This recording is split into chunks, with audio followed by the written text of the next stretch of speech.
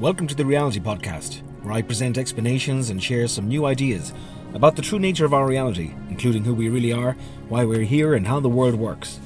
Drawing on some of the latest theories of consciousness and universal reality, from personal development, science, philosophy, and psychology sources, I provide the opportunity for a new perspective on life and living.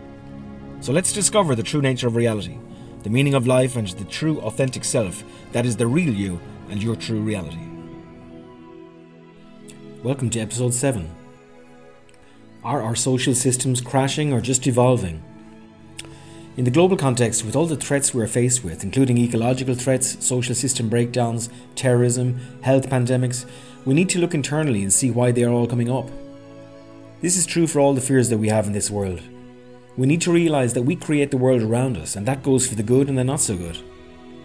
We are the most amazing creatures, capable of such majestic dreams and realities and the worst and most horrible nightmares and atrocities.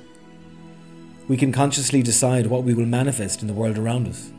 Even science through quantum mechanics is now admitting that we create the world around us. And so if we do, why not create the perfect world of our dreams and not of our nightmares? There have been polar shifts in world religions, international politics and international markets. Evidence of this can be seen in the difference between the last 2 popes in the Catholic Church, the last 2 presidents in the US, and the shift reversal of profitability for the pharmaceuticals in treating many modern illnesses. Fueling this further is the imbalances where human beings are both starving and burning food in the interest of economic balance. These are but a few indications of the realignment taking place towards a higher vibration and away from modern day systems.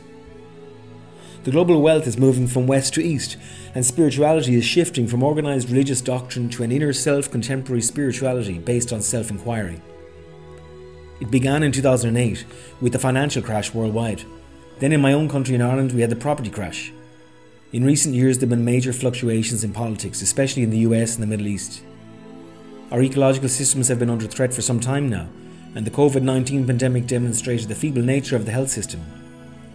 There are so many signs of this systematic breakdown, which I believe represents the imbalance between the intellect and the spirit as part of our evolution. These systems were developed as we evolved over the years, but like many other aspects of life in our evolution, they have been adversely affected by the intellect spiralling out of control. There is a shift away from the operational left side of the brain and the linear rational aspects of our reasoning for humanity in our world today. The problem is that we are using the past to figure out how to live in the present. The past has only brought us to here, but we're evolving so much further. If we keep using the past, our present is not going to change, and it must. We can't plan for our future from an imagination perspective, because that's always in the future, and in that way you'll never bring it into the present. In order to manifest the perfect reality, we must believe in it in the present moment, even though it hasn't happened yet, and this then will allow it to materialise. What is happening to humanity is that we're shifting in our evolution. We're being forced to evolve consciously so that we move away from the old linear way of thinking about things into a present moment awareness. We have become so disjointed that this shift is imperative for our survival, and is causing so much of the world to appear to be in disarray.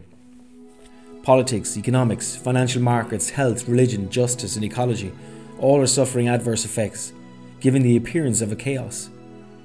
What I believe is important to recognise is something Stanislav Grof said. The problems we are facing are not merely economic, political or technological in nature. They are reflections of the emotional, moral and spiritual state of contemporary humanity. You know, it's not a coincidence that so many natural disasters are happening. So many new viruses, so much fighting. Think for a second of the correlation between the human body and the earth. When there's disease in the body, what happens?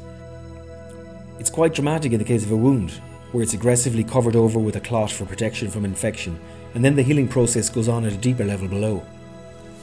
If it is a deeper aspect of disease and not as apparent as an open wound, the body circulates the adverse effect or foreign aspect and collectively forces that part of the body to a point where the infection is forced into a burst out.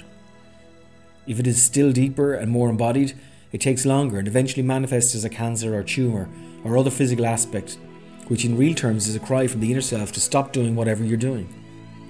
It's as if the body is crying out, I can't handle much more, you really have to address this. Similarly, with the external world, which is a projection of our collective consciousness, the emergence of natural disasters and viruses is the earth crying out. It's crying out to deal with the infective nature of our being like a wound or clot. The clot intensifies and escalates when we don't listen. When we as a collective race are imbalanced on this earth, we experience some disease at the surface level, like weather fluctuations and global conflicts. If we don't listen and change back into balance, we get a stronger hint in the form of sporadic weather disasters and global pandemics. If we still don't listen, it will escalate into a full global assault. In the physical body, you get infections at the surface skin level and treat that with medication. If the infections continue, they are emanating from a deeper internal incongruence within you and need to be addressed beyond the physical at the level of the emotional or psychological, for example, to realign them. If the disease continues, is not addressed, and this realignment is not ensured, then we are seriously challenged at the deepest level of the cell structure. Take cancer cells, for example.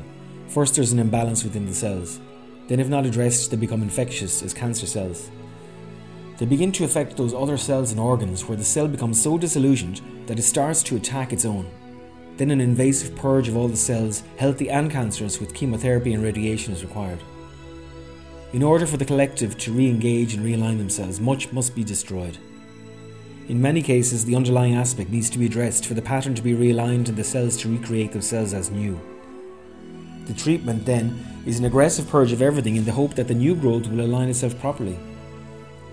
With the external world, that is the earth we live on, when there is an imbalance, of which there are many, in those circumstances and situations there is a purge, usually in the form of a natural disaster which clears the way for a reboot. This brings it back into a corrected balance. So natural disasters are occurring because we are totally offline, and it's a natural rebalancing effect by Mother Nature with an underlying divine aspiration. The way to avoid these aggressive natural disasters in the world is to become realigned ourselves back into balance with the earth. In so doing, we avoid the necessity for a dramatic shift altogether. We don't just treat the effects of the flood, forest fire, earthquake or tornado. We seek to rectify the imbalance that brought it about in the first place. It could be our erosion of the ozone layer, global warming and ecological abuse. So we need to look at these global systems and realise that they're not breaking down, they're breaking through. They're naturally evolving. It seems like there is chaos, but there is actually order underneath the chaos. And we accept that there is a divine plan for everything and everyone.